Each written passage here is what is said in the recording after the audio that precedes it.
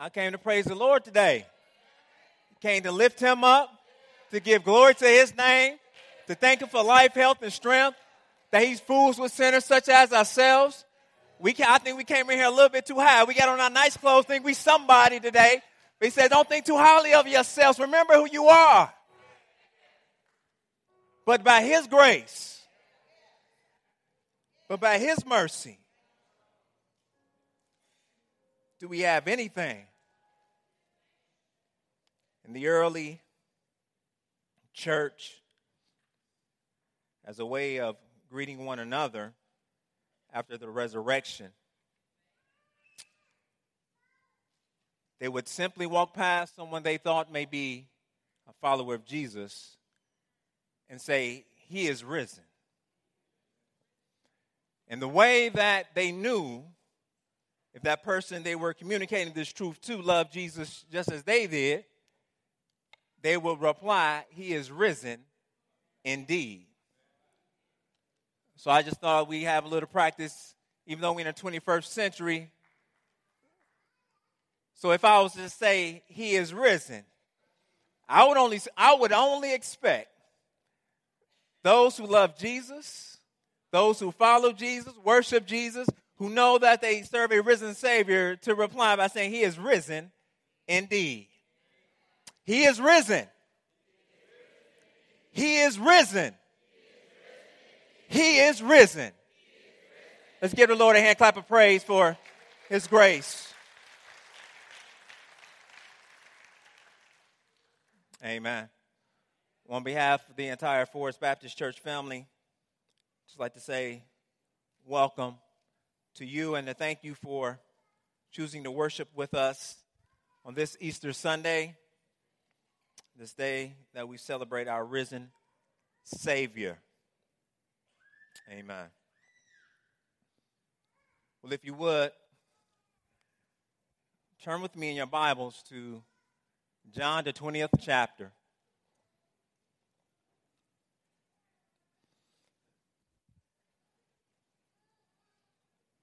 If you're anything like me, Satan's been busy this week. He's been busy all week. He's busy this morning with his distractions. But that just lets me know that Jesus has a word for somebody, and he's trying to steal it by any means necessary.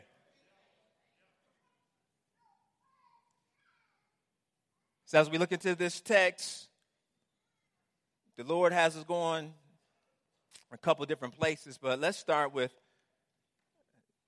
John, the Gospel of John, the 20th chapter, beginning with verse 1.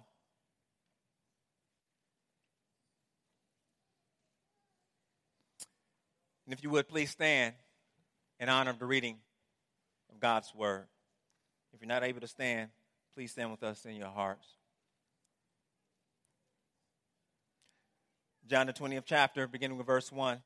This is the authentic, sufficient, authoritative, infallible word of God. Hear the voice of Christ. Now, on the first day of the week, Mary Magdalene came to the tomb early while it was still dark and saw that the stone had been taken away from the tomb.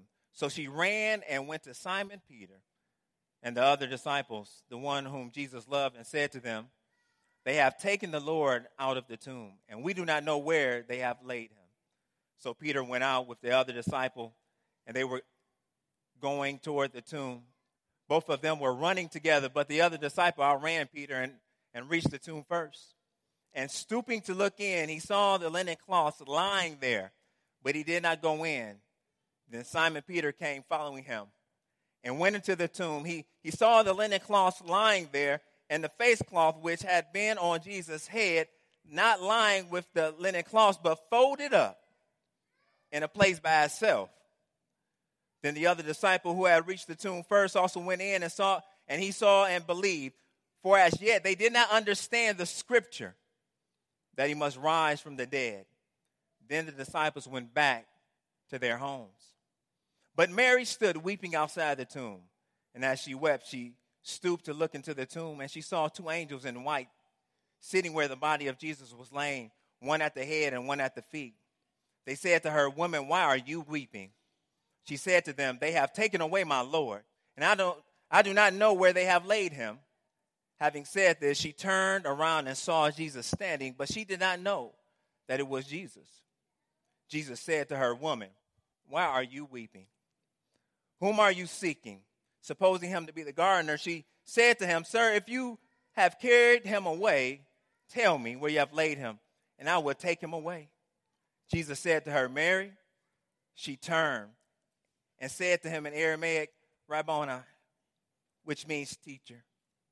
Jesus said to her, "Do not cling to me, for I have not yet ascended to the Father, but go to my brothers and say to them, I am ascending to my Father and your Father, to my God and your God." Mary Magdalene went and announced to the disciples, "I have seen the Lord," and that he had said these things to her. May the Lord add a blessing to the reading of his word. You may be seated. I'd like to tag this text before us this morning, Lessons from an Empty Tomb.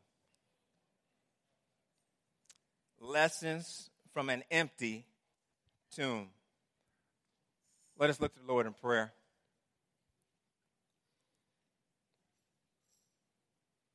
Oh, Heavenly Father, we come now desperate for you.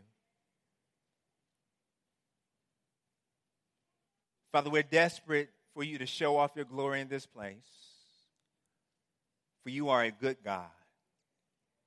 You are a faithful Father. You are constantly providing us freely with your mercy and grace. A mercy and grace that is in spite of ourselves, Lord, because we bring nothing to the table. So, Father, as we come before you this morning, we ask that you would reveal yourself to us. We ask that you would send forth your Holy Spirit, that you would speak to us. I ask, Lord, that you would superintend your word, that we would know you and be known by you. Father in heaven, I ask that you would open up blind eyes, give hearing to deaf ears, that you would soften our hearts, that we may receive your word with joy and gladness. Father, it's been a long week for a lot of us. And we know that between Satan, the world, and our flesh, there are constant distractions from communing with you, from pursuing you. So, Father, I ask right now that your Spirit would give us rest right now. May your word go forth and break strongholds. May you break chains. Whatever stumbling blocks and hindrances it is to your word reaching, Lord, I ask right now you would take it away in the name of Jesus.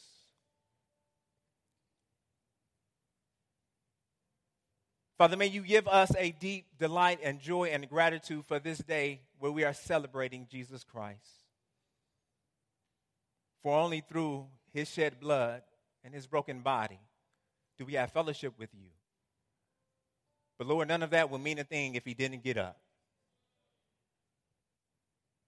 So, Father, we thank you for getting up. And we ask that you will wake us up, that you will fill us with a resurrection power right now, that you will guard our minds and govern our hearts, that we would set our minds and our attention upon you at this moment right now. Oh, Father, may the words of my mouth, the meditation of my heart be acceptable in your sight. Oh, Lord, our rock and our redeemer. In Jesus' name we do pray. Amen. Amen. What are some important dates to you? I mean, other dates besides your birthday, somebody else's birthday. But what are some important dates to you in the life of your family, the life of your friends and loved ones? There are so many important dates to us, because they have special meaning attached to each one of them. These moments are special because of how memorable they are, because for some reason, upon our memory has been etched this joyous celebratory occasion. So whenever we ponder these moments and whenever we think back, they bring delight and they bring happiness into our lives. These are important moments of our lives. And on this morning, for followers of Jesus Christ, today is an important date. For Christians, celebrate what took place some 2,000 years ago, the resurrection of Jesus from the grave.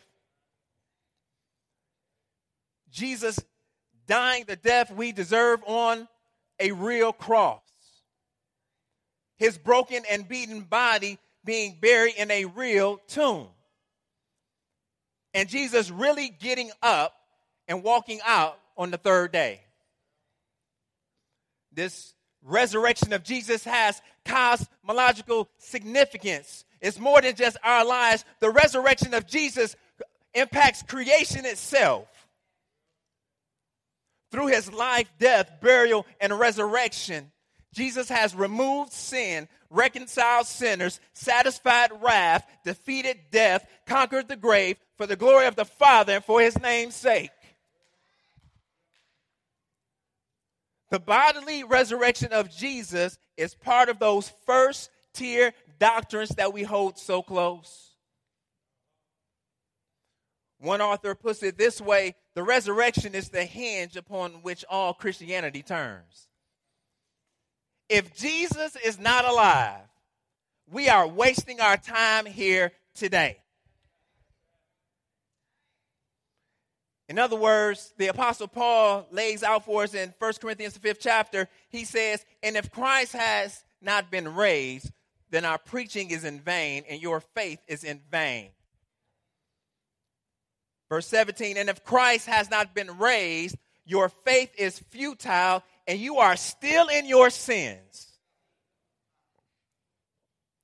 Verse 19, he says, if in Christ we have hope in this life only, if we can only trust Christ in this life only, we are of all people most to be pitied. If Jesus is not risen, then we are missing out on a life of hedonism and pleasure. If Jesus were not alive, we might as well trade in our Bibles for blunts, beers, and beauties. But if Jesus did rise, if he rose from the grave, then he is King of kings and Lord of lords, worthy of our worship, the one to whom we all must give an account. For in the resurrection, it is the culmination of Christ's work here on earth. And now he is sitting at the right hand of the Father in majesty, far above all rule and power and authority and dominion. And he's been given a name that is above every name. So my prayer today is that the resurrection of Jesus is not a theological cute truth to you, that you merely give assent to, that you merely hear the story and you say you believe because you heard it time and time again growing up. My prayer is that you see the resurrection for yourself. Do you see the resurrection as vital to your everyday life? Do you just believe that Jesus rose from the grave, or do you live like Jesus rose from the grave? Do you see the resurrection? That Jesus is alive and reigns over all creation right now? I pray this morning that you would see and you would believe. In this passage of Scripture, the Apostle John is writing, fleshing out for us the story of how the resurrection took place. And we know the resurrection to be true just based upon the sheer number of facts surrounding the life of the resurrection of Jesus. But a simple proof of the resurrection is the number of people who saw Jesus alive. 1 Corinthians 15, Paul talks about that he was buried, that he raised on the third day in accordance with the scriptures, and that he appeared to Cephas, that's Peter, then to the 12, then he appeared to more than 500 brothers at one time. Most of them are still alive, though some have fallen asleep. Then he appeared to James, then to all the apostles. Last of all, as to one untimely born, he also appeared to me. Jesus, when he rose from the grave, began almost like a part B of his ministry. And for 40 days, he would appear to his disciples, moving in and out, and he's preparing them for his ascension into heaven. And in these eyewitness accounts, these were more than just random run-ins with Jesus, but each encounter brought about personal transformation. Here in the text, John takes us through a number of these encounters, but there's one in particular I want us to look at, and that is his encounter with Mary. As he encounters his disciples, we see their heart break at the thought that Jesus may not possibly be the Christ. But what Jesus is doing in the resurrection, he is rewriting a narrative that the religious folk tried to write. They tried to say, well, he really didn't get up. His disciples just came and got him.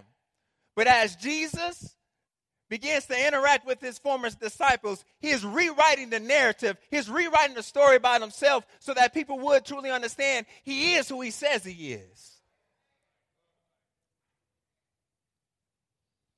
So through these transformational encounters, I pray that we would see and that we would believe Jesus. So here in the first verse through verse 10 of chapter 20 is John's account of the resurrection. And what makes him slightly different from the other gospel writers is that he uses people as a type. So there are times he won't mention everybody who was at the party, but he wants us to see a type of person who would have been at the party and their response to Jesus. So in using Mary, he's showing this type of person who shows up, a faithful follower of Jesus, broken because her Savior has passed away. And he's laying out this story for us. So as we look at Mary in particular at verse 11, the text shows us that she is in pain and she is weeping. But the first point that John wants us to see from the text is that the empty tomb says that Jesus loves us. Mary, she's at the tomb and she's heartbroken. She is weeping. She is under so much grief and stress. And she comes back. She has just told the disciples that someone has taken Jesus' body.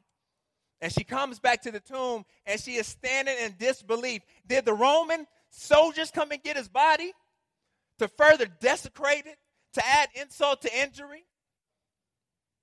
Did some grave robber come who wanted to profit off a religious hero in their time? And she has this sense of loss, this sense of despair, but she begins to move past that despair and walk up to the empty tomb. And once there, she stoops down and she sees two angels. This is surely a sign that God is about to do something. Whenever we see angels in the Bible, we know that God has a word for us. He begins to speak to her right there with the angels. He begins to demonstrate his love by sending these heavenly hosts down to sit where Jesus once lay. It's almost as if they was watching over Jesus' body as he laid. They're seated at his head and at his feet, and she looks in and she's weeping. But what does the angel say to her? They say, "Woman, why are you weeping?" The angels know something that she doesn't know. They already know that Jesus is alive. So, and they're, with their divine perspective, they're looking at Mary. It's like, why is she crying? Jesus has already got up.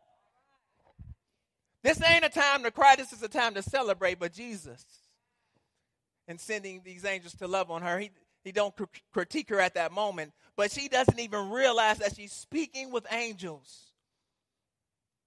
And she begins to have a conversation with them. And she is crying out. She wants someone to help her. There's times in our life where we're in so much grief and so much despair, we just want somebody to help us. No one's been fighting on our behalf, and something beautiful, something blessed has been taken from us, and we want someone to help us get it back. She wants her Jesus. So she simply says, they have taken away my Lord, and I do not know where they have laid him. But as she even says that, she turns around and Jesus is standing there. And she begins to look to Jesus. Well, maybe you can help. And her eyes are still dim. She doesn't see Jesus for who he is. Possibly it's because of his resurrected body. It's all fresh and all new. It's so fresh and so clean because it's not the beaten body, the broken body that was before the cross. Now this is his resurrected, glorified body. It's so new that she can't tell it's Jesus. Maybe it's the tears in her eyes, but whatever the case may be, she doesn't immediately understand that she's speaking right to the Savior. And she asks him, what's going on? But what does Jesus do even first? He says, woman, the same question, why are you weeping? Why are you crying? This is a time for celebration. And she thinks he's the gardener, so she just says to him, sir, if you've taken his body, would you please tell me where you have laid him, and I will take him away? Crazy moment for Jesus because in a sense, he has taken the body. He's taken the body up out of the tomb. He has demonstrated his resurrection power. He has shown everyone he is who he says he is. So as he is speaking with her, he simply says, now, Mary. He calls her name and everything changes. That pain she had in her heart begins to remove because Jesus has called her name. The sense of loss and brokenness now transformed into love and devotion because Jesus has called her name. And just by calling her name, Jesus begins to remind her of their past relationship. She turns and said to him in Aramaic, Rabboni. She remembers that this is my teacher. This is the man I've walked with for 3 years.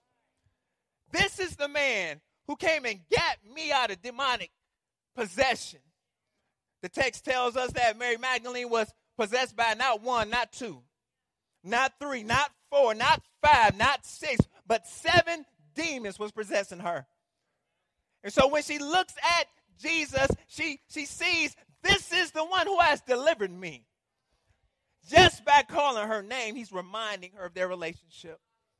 And she now begins to remember all the times that they have walked from city to city. And he has been healing, delivering, and he's been victorious. He's been calling other people from the grave. He's reminding her of their love. And he begins to remove this pain. I believe here that Jesus is showing that he is a promise keeper. Turn with me to John the 15th chapter.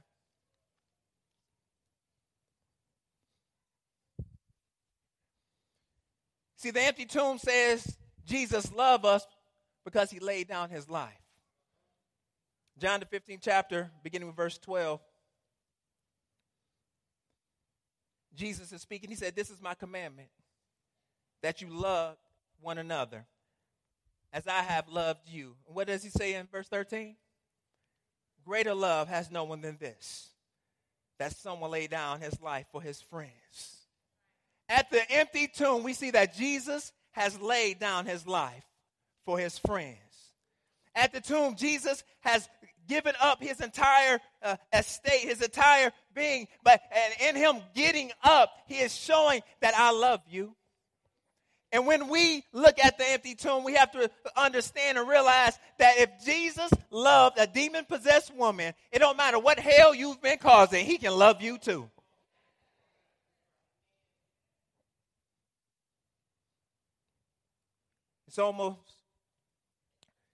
It like reminds me of a man who works all the time. And the way that men show their love a lot of times is by working hard to provide for their family. So in providing for their family, a man may not be home all the time.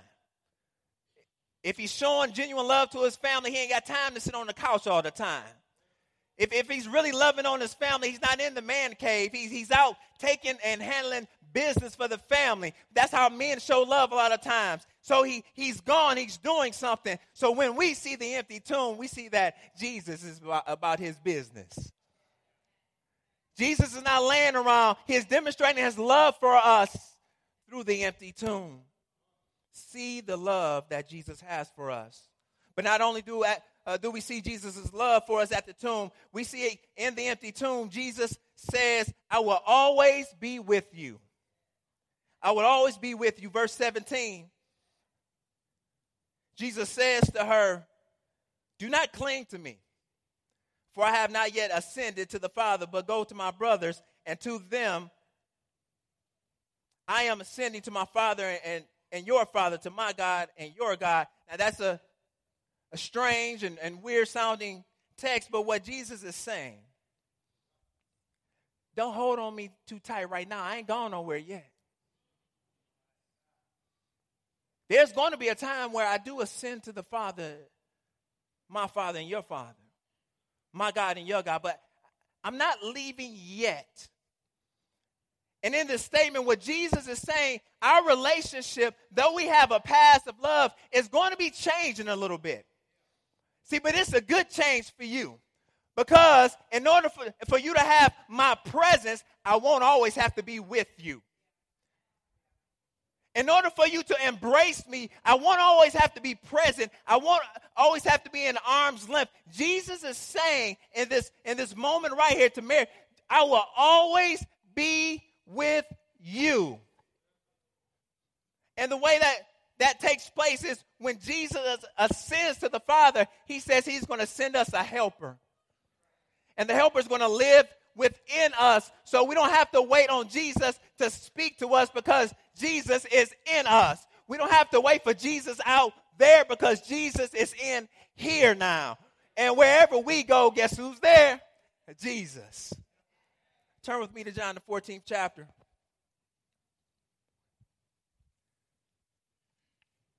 Jesus cashes in on another promise here.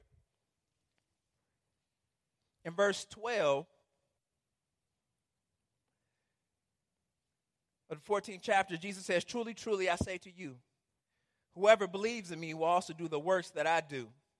And the greater works than these will he do. Why? Because I am going to the Father. He's ascending. Skip down with me to verse 15. If you love me, you will keep my commandments. And I will ask the Father, and he will give you another helper to be with you. How long? Forever. Even the Spirit of truth, whom the world cannot receive because it neither sees him nor knows him. You know him, for he dwells with you and will be in you. In verse 18, what does he say? I will not leave you as orphans.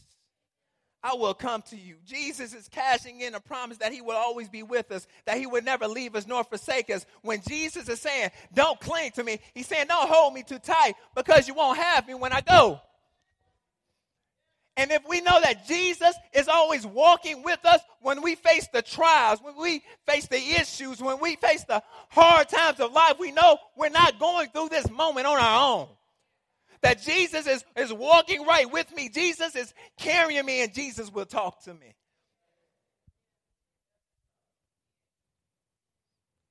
In different seasons of life, we relate to people differently.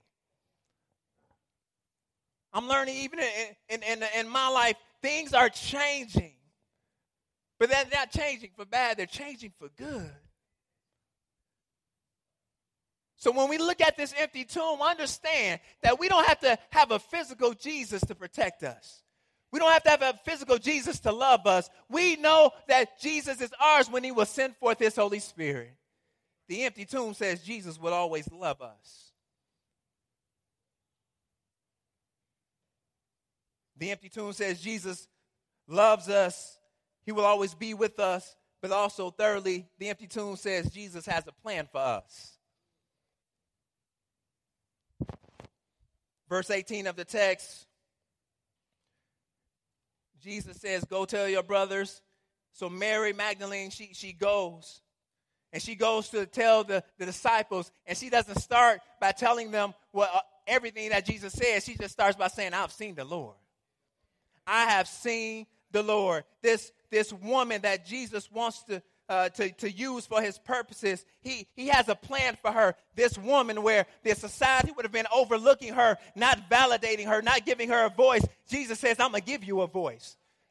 In her formerly broken woman, Jesus is building her up and says, I can use anybody. I'm going to use you to proclaim a word on my behalf. Jesus is speaking life back into her. Now look here, she's not crying. She's not weeping no more because Jesus has turned her pain into purpose. She's been overlooked, but not by Jesus. She's been brokenhearted, but not because of Jesus. And I was looking at the text, and I love what Jesus does. He's so slick and he's so sweet. In revealing to Mary that he has a plan for her, watch what he does. He calls her a number of times. In verse 15, Jesus calls her woman. Jesus is calling her a woman because he needs her attention. She's distracted. He knows he already has a plan for her, but he needs to get her attention, so he calls her woman. Then Jesus calls her a second time in verse 16.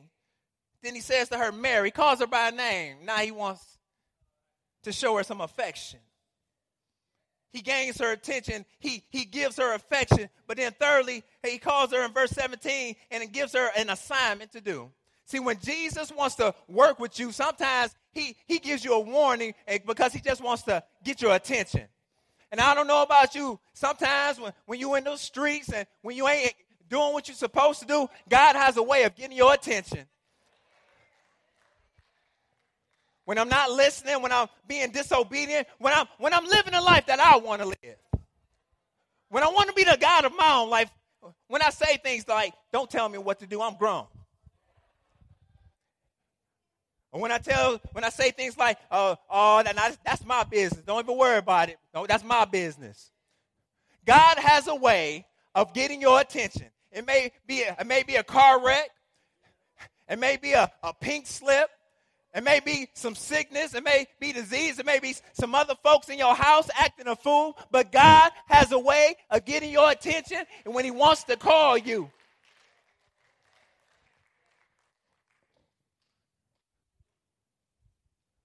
When he has a plan for you, he gets your attention, but then he showers you with affection. Because when Jesus calls you by name, he's saying that I'm not embarrassed by what you used to be. When he calls you by name, he's saying we have some type of affiliation, some association. I'm not scared that people know I know you. And when you come this way, I'm not turning around, but I know your name. He's pouring out affection upon her right now just by calling her name. But a lot of times that's where we get stuck. Jesus has gained our attention. He has lavished upon us affection. But we don't want no assignments. Now, Jesus, we got this good thing going on now. You stay on your side of the room, and I stay on my side of the room. I do some things for you, but I ain't doing everything. I'll go some of the way for you, but I ain't going all the way. So when it comes to our relationship with Jesus, are you picking up the assignments that Jesus is giving to you? Can Jesus count on you? Can Jesus give you a task and know it's going to be completed? Can Jesus give you something and know it's going to be done with a spirit of excellence? Or do you show up, well, it's church. I'll be late, but that's okay. I come in. I may sing, but I ain't gonna sweat. I just bought this outfit. Nah. Jesus, It don't take all that to love you.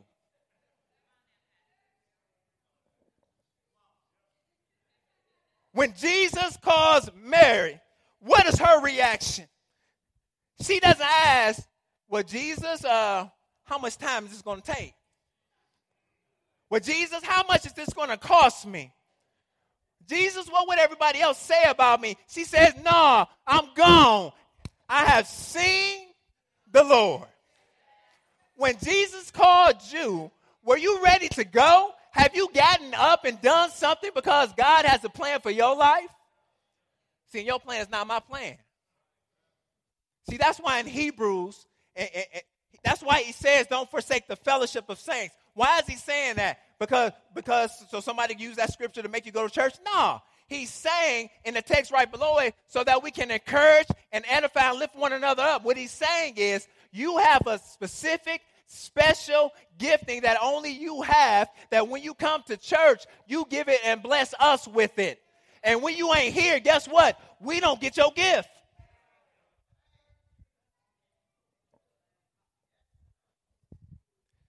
Jesus has assigned you for the mission, but you're being selfish with the gift. What would the church be like if everyone was actively involved and engaged, serving how God wants them to serve, not for profit, not for notoriety, and not for power, but just because we love Jesus, just because he called your name?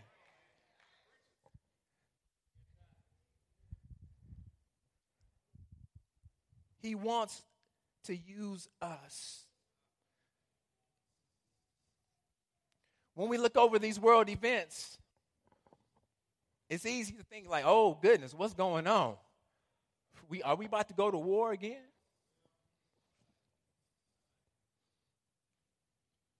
And world events can scare us. But whenever, if ever, an army is called, it is a call to mobilize on behalf of the United States. Whatever may take place, if war breaks out, hear me now. If war breaks out, the United States needs some soldiers on the front lines. And I'm just here to tell you today that war has already broke out. And we're fighting a foe named Satan. And he has his demons and his minions. And he's been taking you out all week. He's been tempting you to the left. He's been tempting you to the right. Satan has been on your head. He's been knuckling you up. And God is saying that when I issue a call to mobilize, I need some foot soldiers who are going to fight this battle. That's you and me. He has an assignment for us to do. He kind of hints at this in John, the same chapter, verse 19, when he begins to reveal himself to the disciples. They've locked themselves up on this first Easter day. They're fearful that the same authorities that have crucified Jesus will be coming for them. But while they're in there, Jesus, just as with how he walked out the grave, the doors locked, the windows are shut, everybody is still, and Jesus just slips in the room.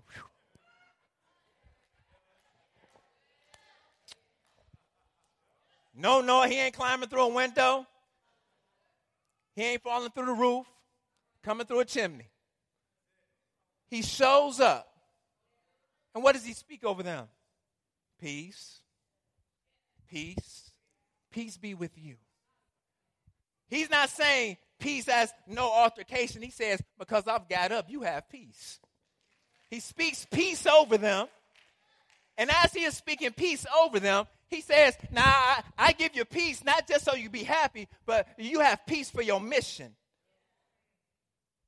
He says, peace be with you. And then what does he say? Verse 21, as the Father has sent me, even so I am sending you. You got an assignment. And verse 22, and when he has said this, he breathed on them and he said, receive the Holy Spirit. The Holy Spirit is going to come on you. We see this taking place at Pentecost. And then he says something crazy. If you forgive the sins of any, they are forgiven them. If you withhold forgiveness from any, it is withheld. What is Jesus talking about? Jesus is telling us that when we are on assignment for him, when we are preaching the gospel of Jesus Christ, the good news that our Savior got up out the grave, that when we go to someone and they receive that word with joy and delight, and they repent of their sin and trust in Jesus Christ, he said their sins are forgiven. You can declare and decree right then, when someone surrenders to the call of Jesus, their sins are forgiven. But what does he say? But if you withhold forgiveness from any, it's withheld. Forgiveness is withheld from anyone who does not repent, who does not turn from living for themselves to living for Jesus. That's what it is. What are you doing with your sin? Have you been forgiven? How are you dealing with the burden that sin brings? You think someone's following you, watching your every step, but that's just sin sitting on your shoulder. You think you have anxiety and need medication because you got heart palpitations. No, that's just sin.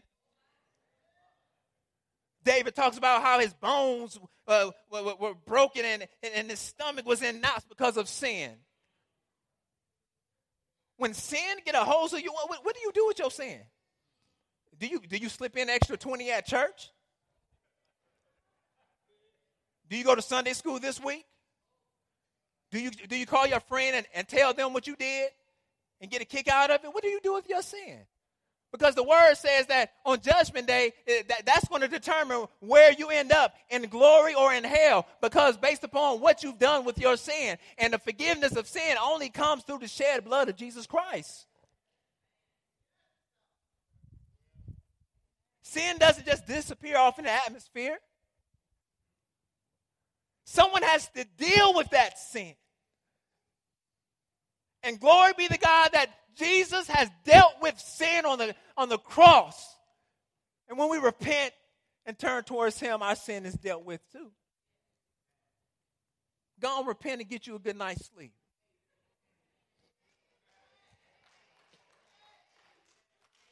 The empty tomb says Jesus loves us. The empty tomb says Jesus will always be with us. The empty tomb says Jesus has a plan for us. But then lastly, the empty tomb says Jesus is Lord.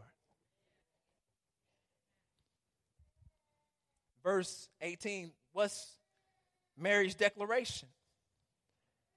I have seen the Lord. Now the connotation for Lord right here isn't so much Lord and Savior. It's more like master. But as she is going to tell the news of Jesus' arrival, she is bringing that message of hope that will transform into that declaration of Jesus is Lord of all creation. And this happens in the passage between the 24th verse and the 28th verse of this chapter. In that chapter, in verse 24 of the 20th chapter, we meet one of the disciples, Thomas. It says, now Thomas was one of the 12 called Twin. Was not with them when Jesus came. So the other disciples told him, we have seen the Lord. Jesus had showed up to the disciples. He wasn't there. And so naturally, when Thomas comes, they say, hey, we seen Jesus. Jesus is alive. But Thomas doesn't believe him. He says, unless I see his hands, the mark of the nails, and place my finger into the mark of the nails and place my hand into his side, I would never believe. See, y'all ain't see Jesus. Y'all saw a ghost or something. Y'all hallucinating. Y'all off that stuff. Jesus ain't alive. I never believe. What does Jesus do? 8 days later, for us, that's 1 week. His disciples were inside again, and Thomas was with them. Although, again, the doors was locked, Jesus came and stood amongst them and said, peace be with you. But what does he say this time? Verse 27, then he said to Thomas, put your finger here and see my hands. Put out your hand and place it in my side. Do not disbelieve, but believe. Thomas, I heard what you said. I wasn't even here, but I heard you. I know you was talking about me. Talking about you wouldn't believe me. But what kind of Savior do we have who meets us where we are in our disbelief and doubt? What kind of Savior condescends to stubborn sinners such as ourselves and makes it so clear, so plain? Thomas, I'm going to meet you where you are. You say you don't believe, I'm going to show up anyway. Thomas, you said you want to see my wrist. Here's my wrist. Thomas, you said you want to touch my scars. Here are my scars. Thomas, you wanted to place your hand on my side with it. Thomas, just touch me. Touch me so you won't disbelieve anymore. Jesus is Lord because he meets sinners in their brokenness and gives them what they need to believe. And Jesus has already given you what you need to believe. Just believe. Call upon the name of Jesus. Repent and believe. What other miracle do you need for Jesus to break through to you today? Does he need to save you from another traffic accident? Does he need to get you up out of another sick bed? Does he need to give you another job? Does he need to keep you on the job again? When you know you ain't doing the work, you know your boss is supposed to fire you 4 times over, and you still got a job. If that ain't Jesus, what else do you need to know that Jesus loves you and he wants to be in relationship with you? This is the Lord. And from this awesome display of kindness, this all it is kindness. What happens? Thomas is broken, and he just answers, verse 28, my Lord and my God. My Lord and my God. This is the culmination of this passage. It is all turning to this moment where Jesus is declared Lord and God.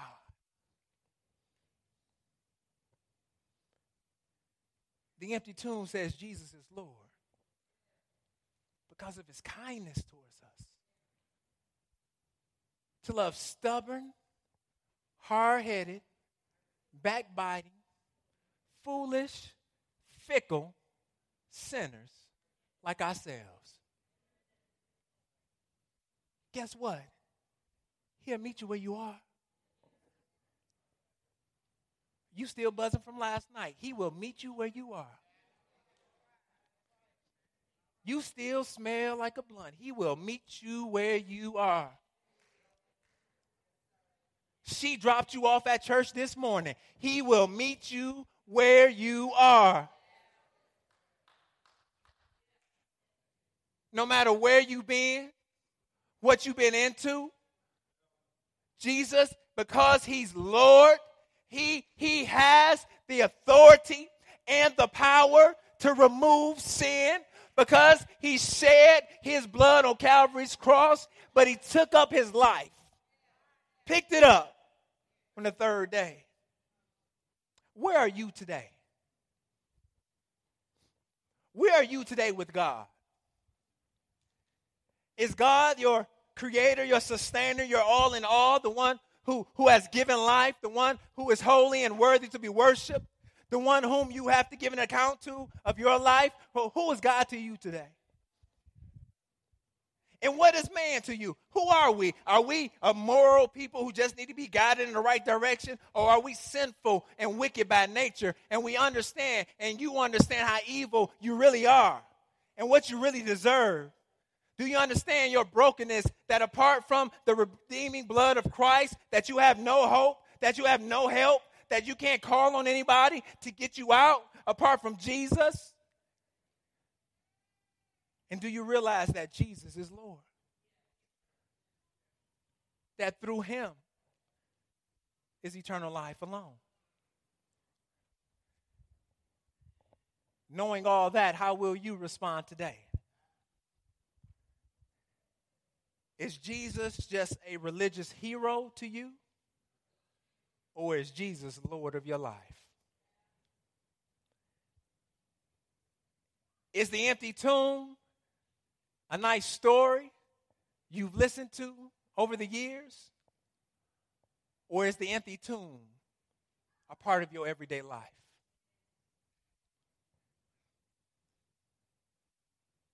The lessons we learned from an empty tomb this morning reminds us, communicates to us, tells us that Jesus is risen. He is risen indeed. Let us pray. Lord God, thank you for your kindness and your mercy towards us, that you are still willing to meet us where we are. In spite of our foolishness, in spite of our sin, that you will forgive us for all our iniquity and cleanse us from all unrighteousness. Father, thank you for the witness. Thank you for what you have communicated and taught us from this empty tomb. For the empty tomb is just not a place in the ground, but the empty tomb needs to be with us to remind us everything that you have already accomplished for your glory and for your name's sake. Father, may we exalt and praise your name with such freedom because there's an empty tomb. Father, we thank you for your mercy. We thank you for your grace. Now, Father, I ask that you would draw someone by your kindness and your love. For your glory and name's sake, we do pray. Amen.